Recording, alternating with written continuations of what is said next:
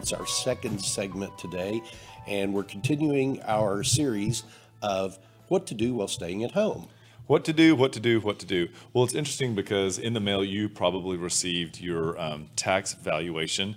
And this is a time when you can protest. And I'm going to start by saying that the current house that I'm selling and the current house that I'm buying, my tax bills came in and they were accurate. So you don't think that this show is automatically, I got to go protest. Mm-hmm. But what we want to emphasize is that you want to at least hold where they are, if not make them go down, because this is that time that they're never going to go down. Mm-hmm. I think in the entire history, well, not the entire history, but when my townhome or that condo building burned down in 2007, the city automatically dropped my price just to the value of the land without me having to do it, which I thought was amazing. So don't think that they're all bad people. Mm-hmm. It's just they're doing their job. Yep. So if it is a situation where you feel like you're being charged on your taxes more than you should be, these are the steps that Jeff's going to kind of go over and share so that you know what to do, because you think it's daunting, but it's really not. It's really not. And this is really kind of the first step in the taxation process. And when I say first step in the process, it's because the appraisal districts are charged by the state to value all of the residential property, business personal property that is within their district value. And in our last legislative cycle, there was a mandate put out to the central appraisal districts that they had to have their full role within X percentage of what the true value was. And so for the last several years, people have seen their taxable values go up and go up and go up. I think this time we're not seeing quite the jump in it because, in the market here, we saw 10% price increases every year there for about 4 years. Yeah. And then last year, I think we saw a more modest, about 5% increase. And so the appraisal districts are not reflecting as big a jumps in the ones that I've talked to anyway. Correct. And so you get a letter in the mail that, Jeff, you brought yours. Mm-hmm. Yep. And it attached to it, you actually... And attached to it, you actually have your protest if you wanted to file. Yes, yeah, and attached to it is everything that talks about the process itself. I think that a normal homeowner that's never gone through this process before that starts reading through this can get very intimidated very quickly because it does use a lot of terms that you would not use every day unless you were in the real estate business or involved with taxation. Right. And so what we've done for clients is we've already had Derek and Gwen, we'll get yours out this afternoon, mm-hmm. but we do pull the comps in the area, and then we can run what is called a CMA. And the quick CMA will actually break down each one of the houses and the addresses, mm-hmm. square footage, room count, and then it'll go on to give you price per square foot and when it was sold and how many days on the market. Mm-hmm. So that's really what you're going to need. Those are your key elements that you'll need. But it's really up to you, if you've been in the house, to be able to discuss with whoever you meet, mm-hmm. or if it's virtual, mm-hmm. what the difference is between your house and the ones that are on the COP and why yours should be valued less, mm-hmm. and what would you need to bring with you or share with them? Well, the steps that you're going to take, the first thing that you're going to do is you're going to file the protest, and there are a couple of different ways to do that. I highly recommend that you do it online if the appraisal district that you're in allows that. I know the Dallas Central Appraisal District does, and most of the larger appraisal districts around do allow you to do that. Once that protest is filed, you have to tell them why you're protesting it, and there's a couple of different reasons that you would want to do it. One is that your valuation is not equal to the other homes around you that are being sold, and that's the one that requires the least amount of documentation. The other reason some homeowners choose is that you are being valued at a different percentage than other homes around you, and that requires a lot more documentation because then you've got to do research on the other homes directly around you and the way that they're being taxed, or valued for taxation. So the second step is once you filed your protest, you wait for the acknowledgement of your protest to come back from the appraisal district. And once that comes back, there is some key information that's in that email or in that letter that you will receive. And what it allows you to do is log into your account on the Central Appraisal District website, and you will be able to see what they are using to value your home the way that it is. And that's the point that you have the opportunity to add the information that you have about your home or about the homes around you that you feel are more applicable than the ones that they're choosing. You ask, what other information would you need? So this is the point that you need to document the condition of your home, because they also grade your home based on the condition. And I think it's poor, fair, average, good, and excellent.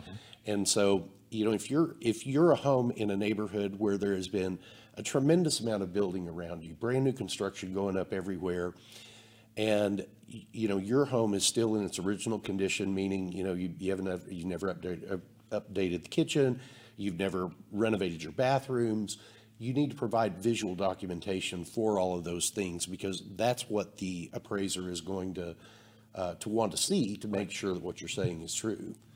And again, one of the things, because you know I'm going to make sure it looks right, be sure that when you're doing this that you take it and you've got all your lights on. You know, it's so much easier for them to understand what you're talking about in an image that they can actually see.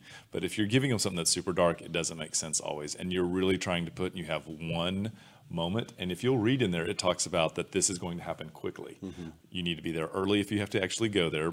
You have to be on time, and then you only have a set amount of time. So if you hand them something that's very difficult for them to understand, or they can't really make heads or tails of it from the screen, could work against you. Yeah, and there's 3 opportunities for you to get that value adjusted. The one is when you provide all that information to them electronically, they, in most cases, are going to send you an electronic offer. Right. And that is, you know, generally they're going to give you some kind of response to what you provided if it is different than what they thought it was. If you choose not to accept that electronic offer, your next step is to meet directly with an appraiser at the Central Appraisal District. And that's called an informal meeting. And the purpose of that is, and this year is very different just because of what we're dealing with the pandemic. And it's going to be handled through telephone calls. It's going to be handled through some video chat processes, but the informal meeting is where you meet one-on-one with an appraiser with the Central Appraisal District, and you get to state your case to that appraiser, and the appraiser can choose to, you know, give you some variance at that point or choose not to. And you know, in many cases, if you've made the effort to go to that point, there's going to be some adjustment made. In many cases, not every time, but in many cases there will.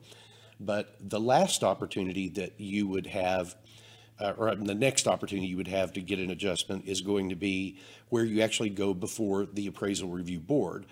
And these are boards that are made up primarily of people that have an interest in real estate. They are paid to be there, but they are not associated with the Central Appraisal District in any other way. They're, you know, kind of Joe Q public that sit there and listen to hearings all day and listen to homeowners come in and talk about the valuation of their home. Some of the things I can tell you not to say in those meetings are, don't go in and say, well, I just can't afford this, because that doesn't have any impact on what the value of your home is. It's really going in there with fact-based data to show why you're being valued at the wrong price.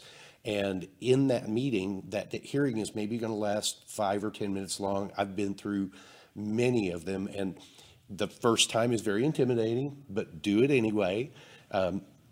But they make a ruling within, you know, while you're standing there. Yeah.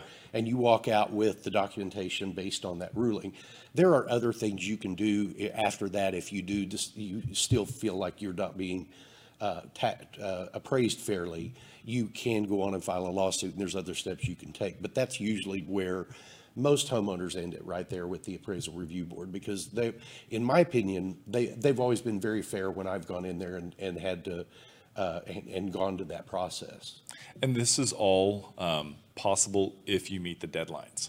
And so you have 30 days or 15 days after 30 days after you receive the letter notification to actually make that. If you don't, I do not believe they make very changes for you. Yeah, that is the hard expiration date of being able to file a protest this year is June 15th, because They mailed everything by June 15th to anyone whose value changed. Those were all mailed by May 15th, and they have posted the 2020 values on every other property on their website. So that was the official notice this year, and it's 30 days from that May 15th. Yep. Well, hopefully that kind of sheds a little bit of light on what the tax protest process is. And this is one of those times when it is up to you to be able to do it in the timely manner. And given that we're at home so much, you should be able to do it and save yourself value and money moving forward. And one other thing I'd like to add, I kind of hit on this earlier. I was talking about the 10% cap on your homestead property. One of the things that you may hear if you go into into the appraisal review board meeting is the appraiser for the appraisal district that is kind of the one you're haggling with, I guess, will say something to the effect of, oh, well, don't worry, it's going to be capped anyway.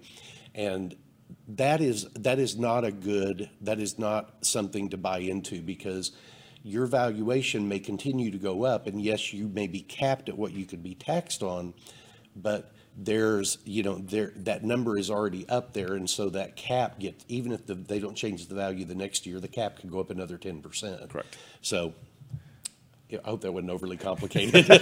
It's a little geeky.